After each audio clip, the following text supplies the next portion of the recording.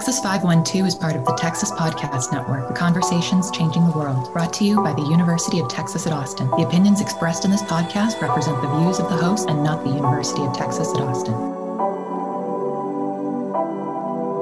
This is Sam Torres, Texas Longhorn fan, native Austinite, admissions counselor, and your host with the most. And this is Texas 512.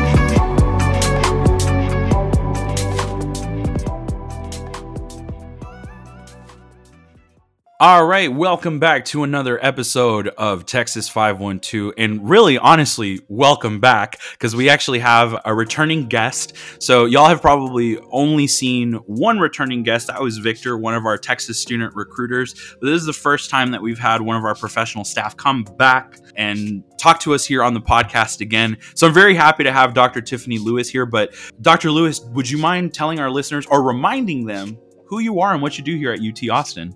Yes. As Sam has already stated, I'm Tiffany Lewis, and what I do at UT is I get the pleasure of managing the Longhorn Center for Academic Equity, which is a unit within the Division of Diversity and Community Engagement. The last time I was on the podcast, we were talking about the Fearless Leadership Institute. I was with my colleague and friend, Thais Moore, and we're the founders of that particular program. And so I'm happy to be back and to talk about yet another one of our programs that we have in the center. And so that's who I am and what I do. Super excited to have you back. And I think I honestly feel a little bit more like kind of easy breezy because I've had you on before. Because usually every time we do a podcast, it's usually a new guest. And so I'm always like, oh God, I don't know how they are. I don't know what their personality is like. I don't know if they're going to like me. I mean, I don't even know if you like me. So, but of course. This is like, now I feel like I'm with you. This is my second time. So it feels a little like home. I'm a little bit more at ease and a little bit more comfortable.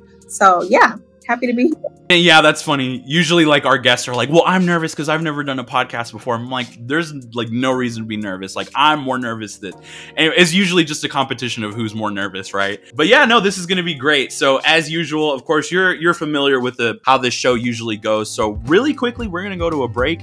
And whenever we get back, let's break the ice again.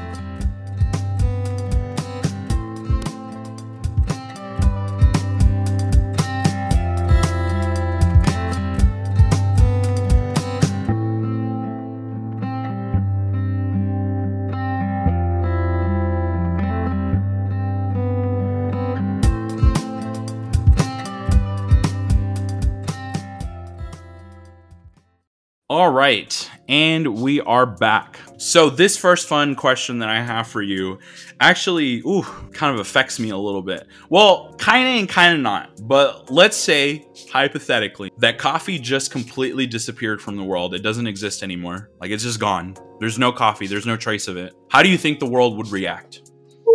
Well, it'd be chaos, to put it nicely, I think. I myself am not a coffee drinker, so I wouldn't miss it that much, but I have a ton of friends and family and close associates that I know would be a wreck without coffee. And so the best way to describe that would probably be it'd be a chaotic, how about this? It'd be a bit of a chaotic, but also a space where people are just kind of dragging, right? They're just please get away from me. But chaotic in the sense that a lot of things probably wouldn't be getting done. No, for sure. Productivity would be way down. And I was actually going to ask you how you would react, but if you're not much of a coffee drinker, then I guess it wouldn't really affect you very much. No, not coffee. I mean, I enjoy an occasional tea. I love hot tea. Okay, yeah. But no, not a big coffee drinker. What about caffeine in general? Besides tea and stuff like that? Yeah, I need some caffeine. Yeah, tea. I try to cut down on the soft drinks, but, I'm weak from time to time. And I'm like, give me that Dr. Pepper or that Coke or whatever. I couldn't imagine my life. But, I think I like the idea of being able to grab it when I want it. And if caffeine were gone, it'd be so great. Yeah, no, I know some of my listeners know at this point, and I swear I bring this up every episode at this point, that I'm a big energy drink guy. And I know I've gotten this spiel before. I had Dr. Kate Bieberdorf on, and she was just stop drinking energy drinks. And I'm just I know, but it's just it's my way of getting energy. I haven't had one this morning, so I'm still trying to wake up a bit. But yeah, no, if caffeine disappeared, that'd be a different story. Because I think I would survive without coffee. My family though, no, my family not at all, because they're so weird that like I'll visit my family and like after dinner, my sister's like, "Do you want a cup of coffee?" I'm like, "No." Like, are you not about to go to sleep? Like, and my brother's like over there drinking his big old mug of coffee, and I'm just like, what are you? Can you sleep at night? Apparently they sleep just fine. So they just drink coffee, not even for the energy, but for the taste. I have a really good friend who recently had to kind of wean herself from caffeinated to decaf because she would get the worst caffeine headaches when she did not have her coffee. And so she was just like, I can't keep living like this. So she went ahead and tried to, wean herself off of the caffeine, for coffee at least. And now she's a decaf drinker because she's kind of like your family. She's like, coffee in the morning, coffee after every meal. It's crazy. I couldn't imagine doing that. Like I try to limit myself to like at least just one energy drink a day. Well, it depends on the size. It depends on the kind of energy drink. Because if it's one of those like, I'm going to save my lecture since Kate got you already, but yeah. I mean, look, at least I do the sugar-free ones. That I will always drink sugar-free energy drinks. I don't go for the super sugary ones. I know they're bad. I know they have other chemicals in them and stuff, but to be honest, I will admit though that I think my body is actually starting to become resistant to, because I'll get energy for like 10 minutes and then I'm like tired again. And it's not a crash. It's not a crash at all. It's just like, I'm just like, okay, I'm sleepy, and I'm like yawning again, and I'm just like, all right. So anyways, no, I can't. Doctors are going to be listening to this and they're like, well, we should probably reach out. Let's move on before I get lectured some more about my energy drink addiction. But let's talk hypothetically. If you were a cartoon character, who would you be and why? That's hard because I don't watch a lot of cartoons these days. But when I was young, and I'm probably going to be aging myself in this, have you ever heard of the cartoon He-Man? Yes, of course. Okay, so for a very short period of time, they had a female counterpart named She-Ra. I think her name was She-Ra. I don't know. Thanks. And I used to just I watched a lot of He-Man. And so when She-Ra came out, I was just so excited. And so I think I'd be She-Ra. And because she was just, think about He-Man in a woman's body. She was so strong and, just did not play. And I was like, I want to be like her. And so if I had to pick somebody, it'd be She-Ra. That's a good answer. It's funny how you were like, do you know what He-Man is? I'm not that young. I do. Okay, Sam. I don't know. I just never know who I'm talking to. And, you don't hear, how sometimes, just in pop culture, a lot of folks will reference like some of the old cartoons. I don't hear He-Man referenced as much as I hear about some of the others. And so I always want to know, like, do people still know that was a thing? Yeah, no, for sure. I completely understand that. And I feel our listeners, though, like it will, if, because it's like more targeted towards our prospective students, right? But if it's a prospective student listening, I guarantee you they're going to be like, what? Who? He-Man? I don't even know if Gen Z even watched cartoons as a kid anymore. Like it's a completely different generation, honestly, than whenever I grew up. And I know I seem young, but I'm not like that young. I'm 25. Now, Sam, that is young. Well, I'm not saying that I'm old, but I'm not Gen Z yet. Like, I wouldn't say I'm Gen Z. Well, in comparison to me, that you're young, okay? Dr. Lewis, you're in your prime. You weren't even born when He-Man was out. But I still knew what He-Man was. I'm all with this. Well, I don't know what term y'all use, to be honest. I wasn't, because woke is like what the Gen Z people say. That's not the term. Anyways, now look, wait a minute now. I am still considered a millennial. Okay. I was born in 1981. I'll let y'all do the math. And I am still considered a millennial because of when I was born. I was born in June, so the middle of 1981. And so I'm not that much older than you, but still older than you. And 25 is super young. I guess so. I don't know. I feel like an old man sometimes, but I blame that on dance, because like my knees are like super bad now. So what kind of dance are you doing? Have I not? I didn't mention this to you the last time, or no? I guess not. I do. Which I haven't done it recently because unfortunately I just haven't had the time. But I do Mexican folkloric dance, and that all looks different depending on what region of Mexico you're looking at. It could be super like light waltzes, or it can be like heavy, like, huge steps, tap dancing, hitting those hard floors. Like, but in college, we did a lot of performances on like concrete and pavement, and that really wasn't good for my knees, like, at all, because we had to wear these boots. So I don't know if do you know what like Chelsea boots are? Yes. So imagine a Chelsea boot, but the heel is taller. At the toe and at the heel, there's nails on them. So they put nails on the shoes so that they can make that noise. So that's what I would wear in most of the dances. It was rare if we were barefoot or in huaraches or in whatever else. But yeah, like, so I did that a lot in pavement, and that messed my knees up a lot. Wow. Well, I love dance. It's one of my passions. And so I'm glad to learn this about you. Do you still perform? I don't anymore. No, because again, like I said, I haven't had the time, and I don't have a group to perform with. I've been meaning to like get back into it. The last time I danced was basically whenever I before I graduated from college. But I would occasionally go back to my old college group and I would give them workshops. So that was my way of like still dancing. So I would teach them entire dance routines, but I haven't done that in a while, ever since COVID. Like, basically, I did my last dance workshop was right before the pandemic. It was in February. So I didn't even get to see them perform it. So that kind of like, it was bad for them. And it was also kind of sad for me because I wanted to see it on stage and like see my work, being done by them. And I didn't get to see that, and they didn't get to perform it. So it was like a loss for both of us on that. So it was a shame. And I've still had that craving. Like, I want to get back into it, but I'm just like, well, you got to find a way to do that. I know. I really do. I really, really do. Speaking of doing fun things, my next question for you, which actually I kind of want to incorporate this to something that's currently in pop culture right now. So I don't know if you're familiar with the very popular Netflix show that is like all the craze right now, Squid Games. Have you watched that? I have not, but I have it on my list of things to watch this weekend because all of my friends are like, have you watched it? And they want to talk about it. I'm like, I can't talk about it. So yes, it is on my list of things to get into this weekend. Absolutely need to. So I won't go into it, but the reason I'm in, I hear it's terrible. It's terrible. Like, what do you mean by terrible? Well, I hear it's good, but like apparently what's happening to this main character is like terrible. Okay.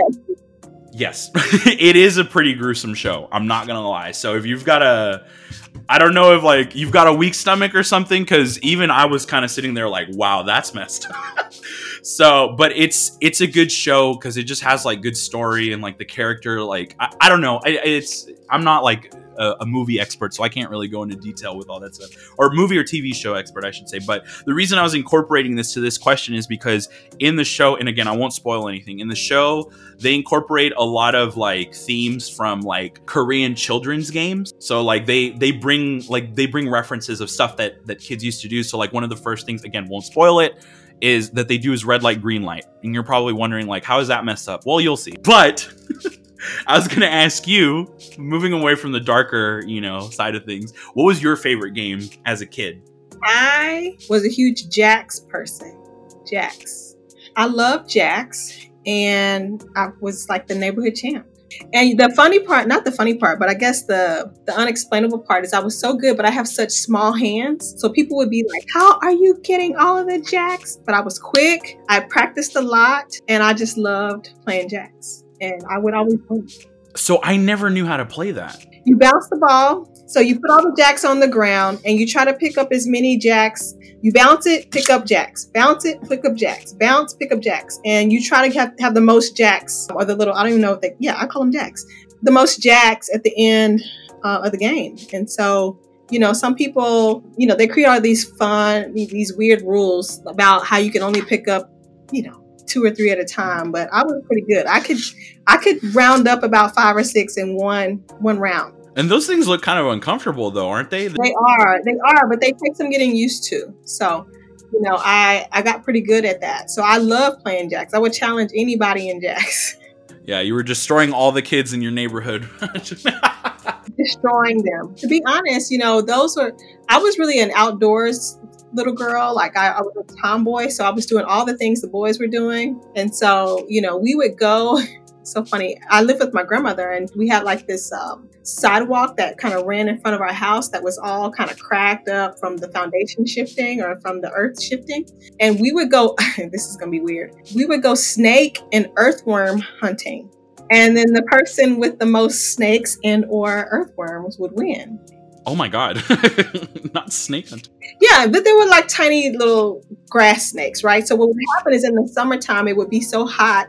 Under the concrete, it would be cool, right? So you would find all sorts of like critters under there. So we pull up the slabs and then you'd see like, these little snakes, and you just try to catch them. And then the earthworms, my grandmother had like black dirt in front of our house. And I don't even know, it's going to be hard to understand this, but there used to be like these little black balls that the dirt would create, and we would pour gasoline on them. And then all of a sudden, like 5 minutes later, the earthworms would start to come from under the dirt. So you'd actually pick up the snakes. Yes. Yes. So, that's probably not a game most kids were playing, but okay. All of my cousins and the other guys in the neighborhood, that's what they would do. And so I got into it, and I'm pretty good. So like now when my husband goes fishing, or if my child finds some random insect, I'm not afraid to pick them up or handle them like some of my other friends. Yeah, no, I mean, I was terrified of the snakes at my house because we didn't have the tiny little garden snakes. It'd be like these big old rattlesnakes. So I didn't have experience with the cute little tiny snakes. Yeah, no, I'm not a snake. Yeah, I don't do the big snakes. We had a couple of those instances where I was like, oh no. But the small ones that can't hurt anything, the little grass snakes, I'm all game for those. But the bigger one. Yeah, because that was my first thought. No. That was my first thought. I was like, y'all are out hunting rattlesnakes and catching. No rattlesnakes. My grandfather was so brave. We used to live across from a ditch, right? And there would be kind of like water. And so one time my moccasin was over, and we probably were, I don't know, doing something we had no business, but we saw this moccasin, and my grandfather was able to get rid of it. Yeah. And then I have a lot of snake stories, but I'm not too keen on the larger snakes. I go the other way. So jacks, and then see who can get the most worms/snakes. Got it. Okay. As a kid, I'd be playing with bricks, so I get it. Like anytime like we had some leftover bricks outside, I'd be like, oh great, these are my Legos. Oh, that is awesome. So that's like, I guess that's the most like I get like that most outdoorsy, like get your hands dirty kind of thing that I would do. But I think like my favorite games would have to be like a tie between like the things that I do in school were like dodgeball, even though I sucked at it, and Foursquare. I don't know if you know what that game is. What is Foursquare? No, I don't know what that one is. So I'm probably going to explain this wrong because I haven't played Foursquare in a long time, but basically, as the name implies, you Wait. Foursquare or Foursquare? Foursquare.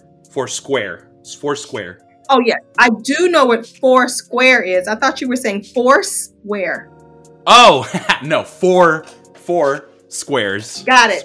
Yeah, the one where you like bounce the ball into, there's 4 squares. Yeah, okay, so I don't need to explain it. I'm sure like maybe the listeners are probably like, huh, what? Anyways, I thought you were talking about a video game. Oh no, no, I was really F-O-R-C-E. big into video games as well. I had a Super Nintendo. That's what started my love of video games. But I was thinking more like outside things so that people don't think I'm such a nerd. But anyways, last thing that I have for you, and I've definitely asked this before to some of my guests. It's always just fun to hear. Obviously, I think that this past year kind of resulted in a lot of us getting into online shopping. I know I have.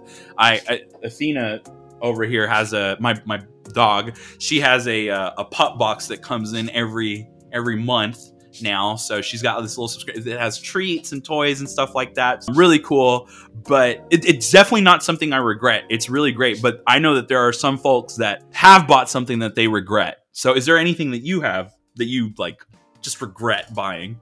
I have bought so much stuff. Clothes. Now, I'm typically a shopper. I do like to buy clothes, but now I have all these clothes that I haven't had a chance to wear. And for some of them, they've been seasonal, so I didn't get a chance to wear them. I don't know what I was thinking, but I regret buying so much so many clothes. I was really like showing out, like doing way too much. So I have all these clothes that I want to donate now that I didn't get to wear, that I bought off Amazon and, all sorts of places while I'm scrolling on like Instagram or whatever. So I think that's probably the thing that's kind of crowding my space. All these clothes that I bought that I'm not even going to get to wear, that I don't even want. Amazon clothes shopping is dangerous for two reasons. One, because a lot of times you find super cheap things. And two, because you don't even know if it'll fit you. Because that's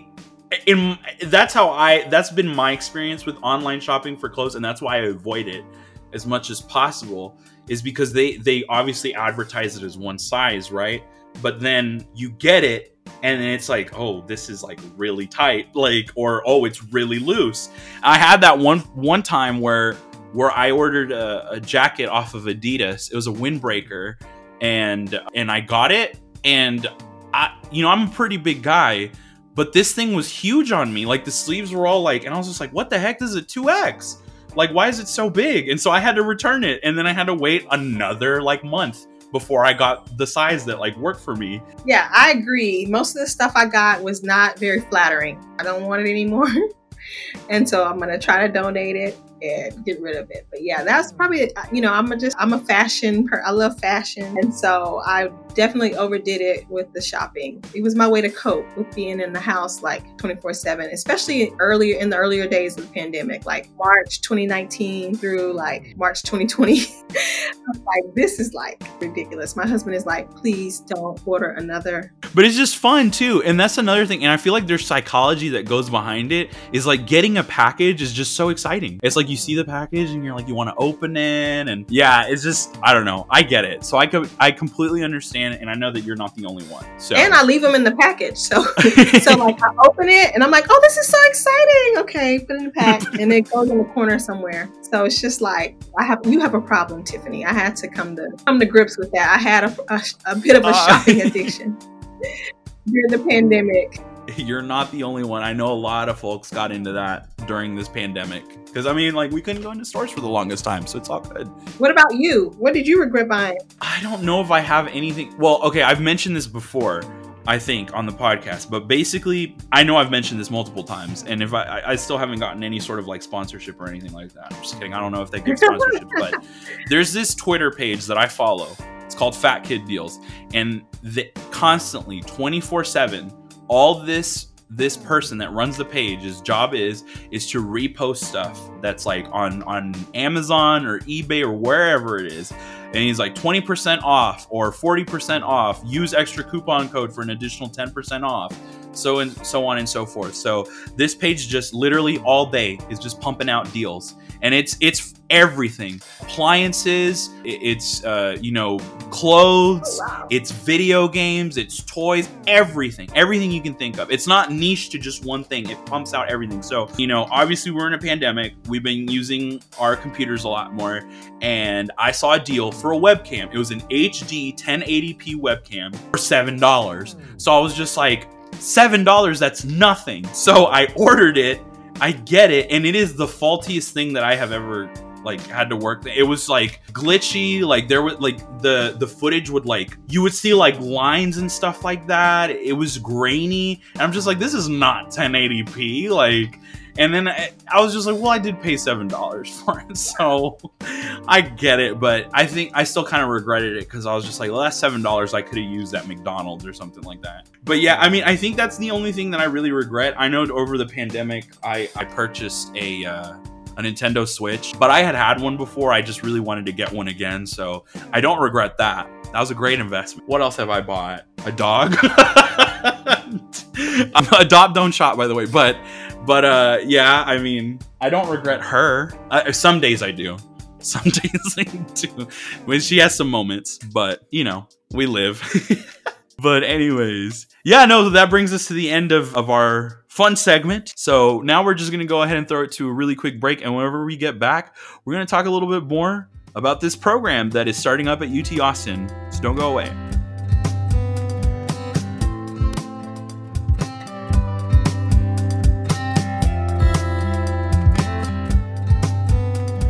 Texas 512 is part of the Texas Podcast Network, the conversations changing the world. Brought to you by the University of Texas at Austin. The opinions expressed in this podcast represent the views of the hosts and not the University of Texas at Austin.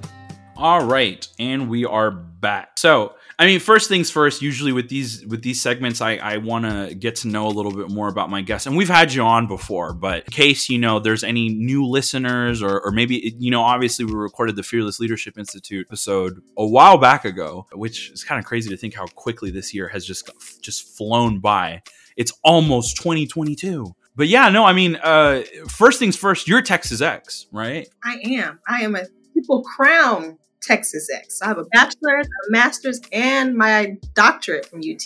The trifecta. I'm very proud of that. The trifecta. Awesome. So let's think back whenever you were about to go into your undergrad. What was your thought process? What sealed the deal for you to just come to UT Austin? Scholarship. So it's funny. I was a student athlete. I was really into lots of sports, but I was actually on my way to Abilene Christian to run track. And it was a partial scholarship. But if you know anything about Abilene Christian and other privates, I still had to come out of my pockets pretty penny to attend there, even though they gave me a partial scholarship. And so I had already, made contact with my roommate. We had, decided who was bringing what. And, one day I was at school and a UT admissions counselor pulled us out of class and had a meeting with us. And at the time they were promoting the Longhorn Opportunity Scholarship. And it's it's very similar to Texas Advance now, I think. But what it was is, UT was having a hard time recruiting students from inner city schools. And so what they decided to do was to set aside, I think it was like 2 or 3 scholarships from schools that didn't typically send students to UT. And most of these were Title I schools. And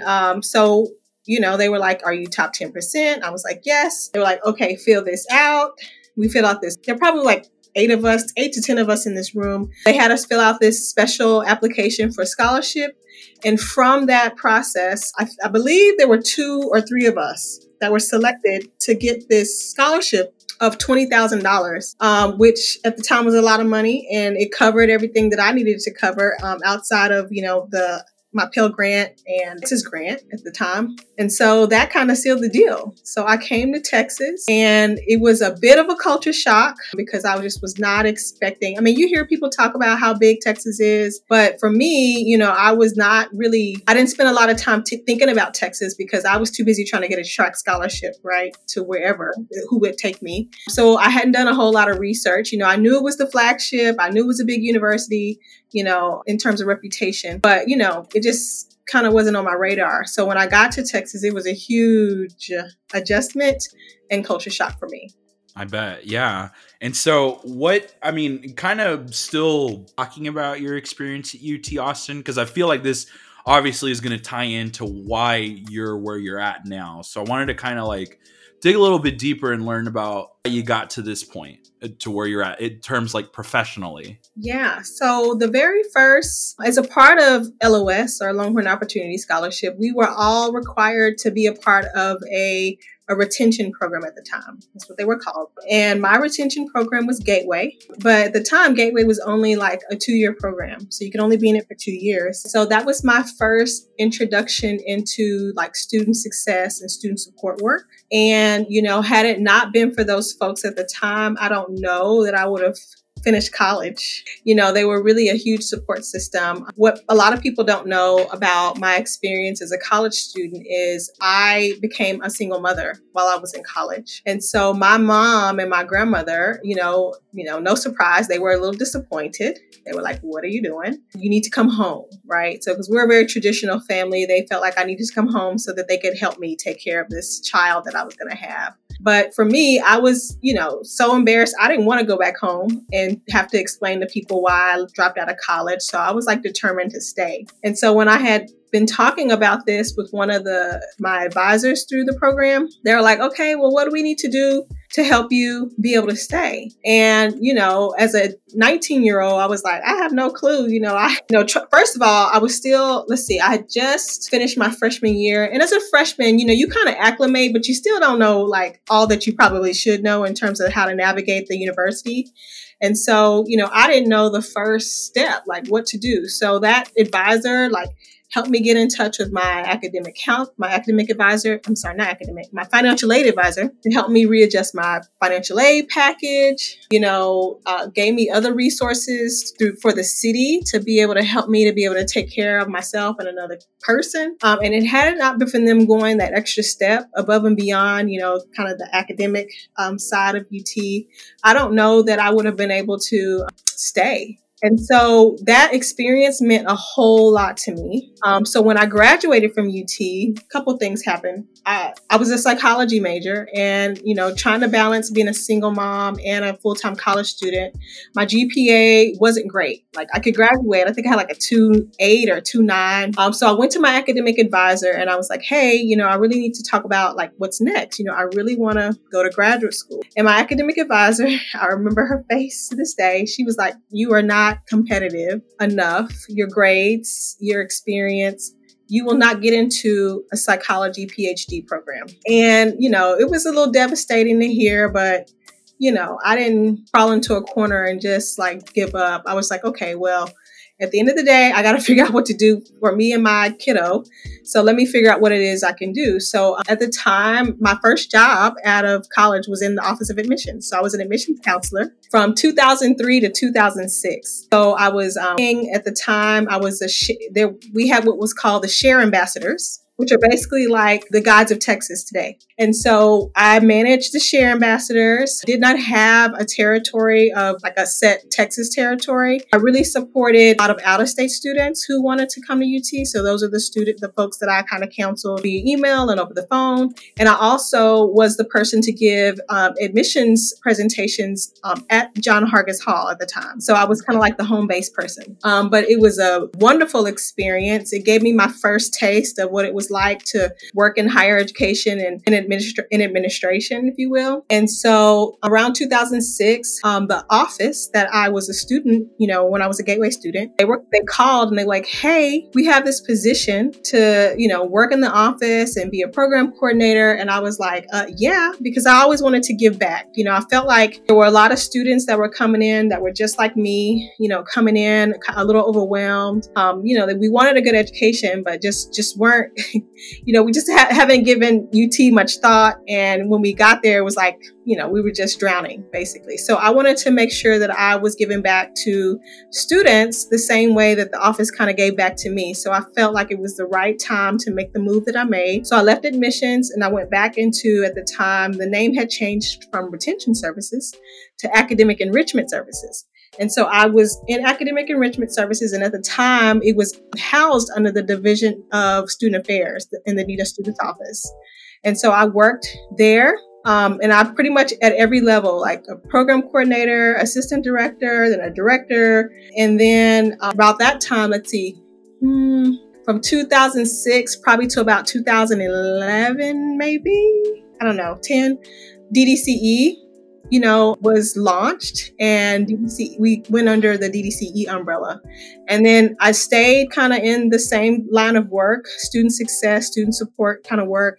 And now I get a chance to be the assistant vice president. It really, really makes a lot of sense how that's kind of like, I think, in my opinion, it kind of is like full circle, because now these programs that you manage are very similar to what you utilized at UT Austin. So, which now I think is a good transition to talk a little bit more about. So originally we were going to talk about Longhorn Link. And if you'd like, you could give us a brief overview of what that was. But then I want to talk a little bit more about this First Gen Equity program that you mentioned that is what Longhorn Link is kind of transitioning to. Yeah, absolutely. So Longhorn Link was a federally funded TRIO program. So for those out there that are listening, TRIO programs are programs that were established with the Department of Education. And what they do is they hold these grant competitions like every 5 years for universities to apply for funding for these special programs to kind of help close the gap, if you will, right? So Longhorn Link is what's called a Student Support Services Program, SSS. And it is designed to help first generation, low income students matriculate and graduate from college. And so we have had that program on our campus since 2000. So we were a 20-year program. But recently in the last grant competition, we did not secure a renewal. And it was a very hard pill to swallow, especially for the person who was writing the grant, myself. But, it was probably the right thing because UT is in a place now where many of our students, we really don't fit the profile of needing a program like that anymore. So, for instance, what they do when you write a grant is you have to basically establish that there's a need. And back in the day, there definitely was a need because there weren't very many university services and other programs like we have today. We had like one program on campus. So one program couldn't serve everybody. So there were a lot of students that were floating around that needed additional support. And that was the reason why we applied for the grant.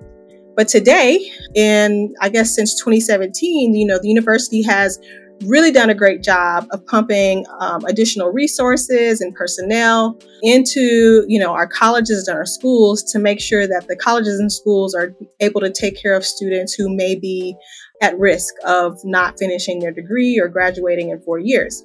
And so with the launch of all these support programs across campus, there really wasn't a need for us to have Longhorn Link anymore. And so what we have done, though, is we have changed our focus.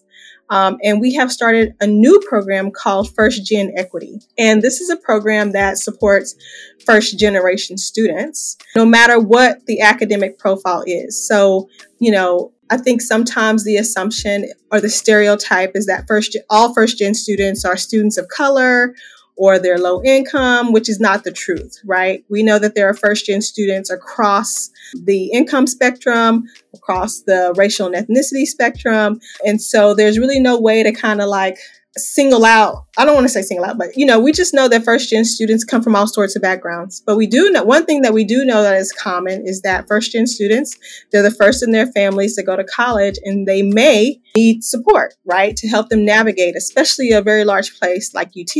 And so what we did was establish a program for first gen students on campus. So it's kind of taken the place of LOP, if you will, because again, LOP or Longhorn Link was a program for first gen students. It just had that extra criteria of low income. But now first gen doesn't have that low income criteria. All you have to do is be first gen. So what we do is we offer academic and success coaching or transition coaching. We have academic support and tutoring. We, of course, will host lots of workshops and events to engage first gen students, kind of give them that college 101 hidden curriculum that a lot of first gen students don't have access to, those sorts of things, to kind of help encourage their retention here at UT and, of course, their eventual graduation in 4 years. Awesome. Yeah. And you mentioned, so this is like the first year that First Gen Equity has been going on, or? Yeah. For folks who are familiar with campus, you may already know that UT has had kind of a broader First Gen initiative where we do a lot of celebrating our First Gen students on campus and, we do some engagement, but this is the first year that DDCE has launched First Gen Equity, and it is a program specifically designed to kind of holistically address the things that first gen students may be experiencing. It's kind of like we present all of these services that they can have or that they may want to take advantage of, but they're not forced to do it, right? So we have tutoring if they want it. We have mentoring if they want it. We have the transition coaching if they want it, those sorts of things. So the student can engage as much or as little as they would like. The idea is that they know that there's someone or an office dedicated to their experience here on campus. And so it's kind of like just a place they can go if they feel like they want to connect in that way. Definitely. And is this something that a student has to sign up for or apply for, or is just like kind of it's there and they can go? Well, we do want them to sign up so that we know who they are, but it's not like we don't do any, like some of the programs on campus have cohorts, right? Where they're like, you're in this cohort. So no, a student at any point of their collegiate journey can come to our office and say, hey, I heard about this program and I'd like to be a part of it. And then we would just have them fill out more like an information sheet, like, so that we know who they are, what major they are, what college, and then they could be a part of it. There's nothing that disqualifies them from services. So yeah. Fantastic. So this is something that even our current students can definitely take advantage of. So if anybody's listening. Absolutely. Absolutely. Great. And this topic, anything that has to do with first gen is always like very near and dear to my heart, because personally, I know I've mentioned this 100 times on this podcast that I myself am a first generation student. So navigating college was so difficult, like the application process and then being accepted and then like, okay, housing and financial aid and all that. And that I had nobody that I could reference and be like, I couldn't ask my sister. I couldn't ask my mom. I couldn't ask my dad. Nobody went to college. So they didn't know how to help me. They didn't even know how classes worked, because I remember whenever I told my dad that I was taking a summer class, he's just like, why are you failing your classes? And I'm like, I'm not. Like, I just need to take this class to make sure that I'm eligible for my scholarship for the whole year. He's like, no, because the only reason you'd be taking summer courses is because you're failing. I'm like, that's not how college works. But yeah, no, I mean, this sounds like a really fantastic program. And I'm glad that UT is still, putting in the resources to help students like this, because I think more and more every single year, more and more students will be the first in their families to go, because I think that there's more of like I don't know how to explain it. Like, I don't know if it's like a culture or like that more people are putting in effort to show students that these opportunities are actually accessible, that going to college is actually possible in the first place. Because I think that a lot of would-be first-gen students, like in the past, just wrote off college entirely because they're like, I don't have anybody that's going to be able to help me. I don't know how any of this works. I won't be able to afford it. I'm just going to go straight to, working. And that's fine. I've always said that, like, if that's what you want to do, then that's great.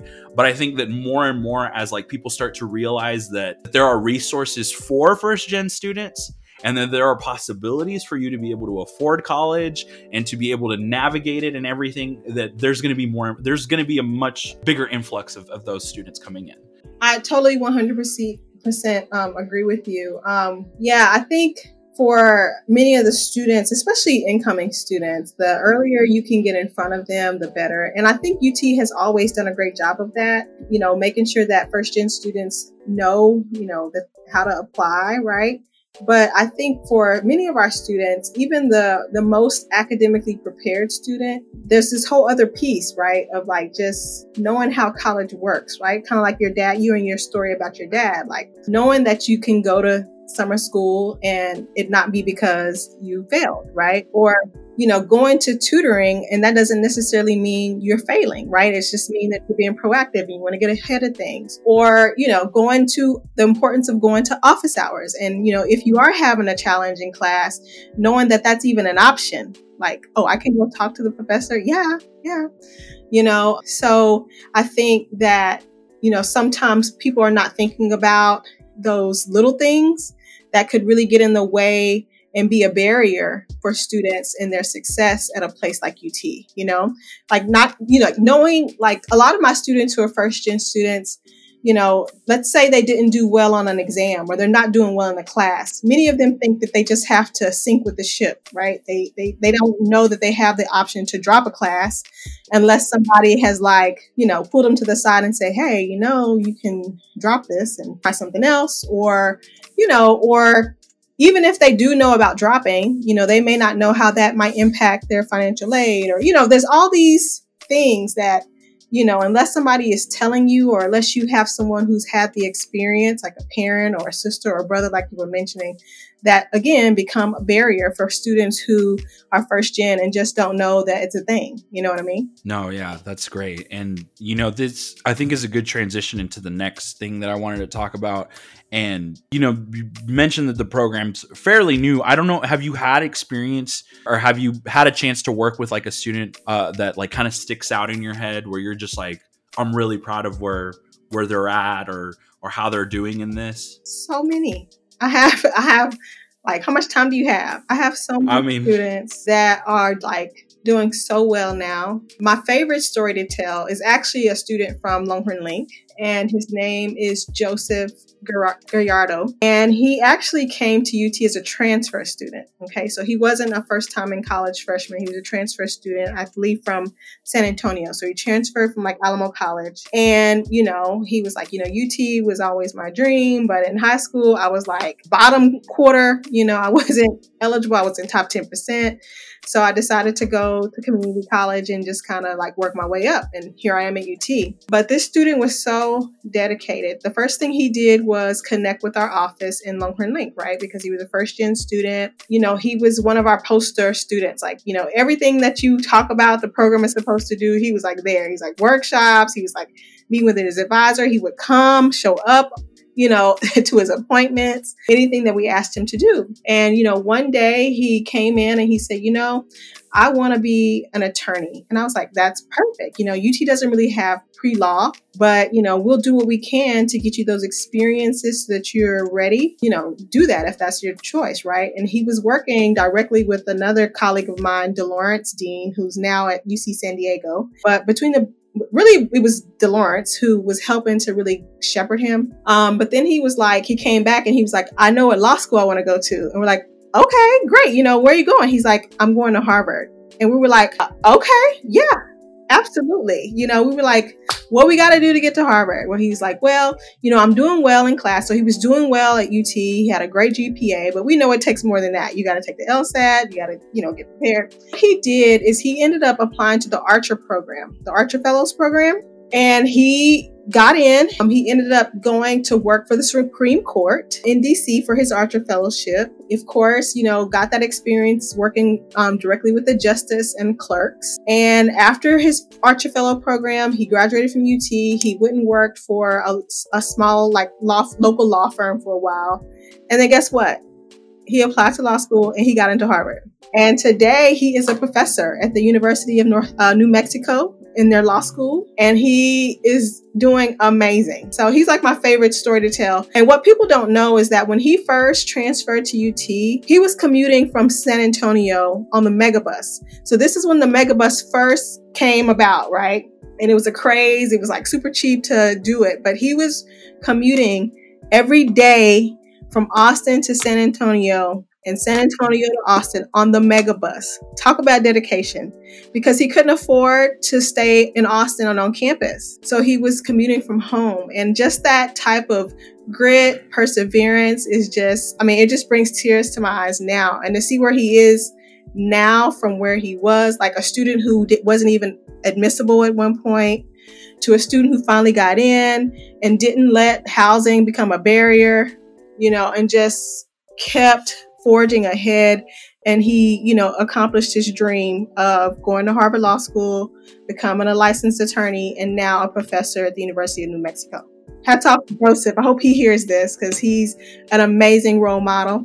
He's done I've come across a couple of op-eds in the Washington Post that he wrote about being first gen, about being Latinx, and his story. So he's just amazing. He really should be one of our next outstanding young Texas Exes, but I'm just putting that out in the atmosphere.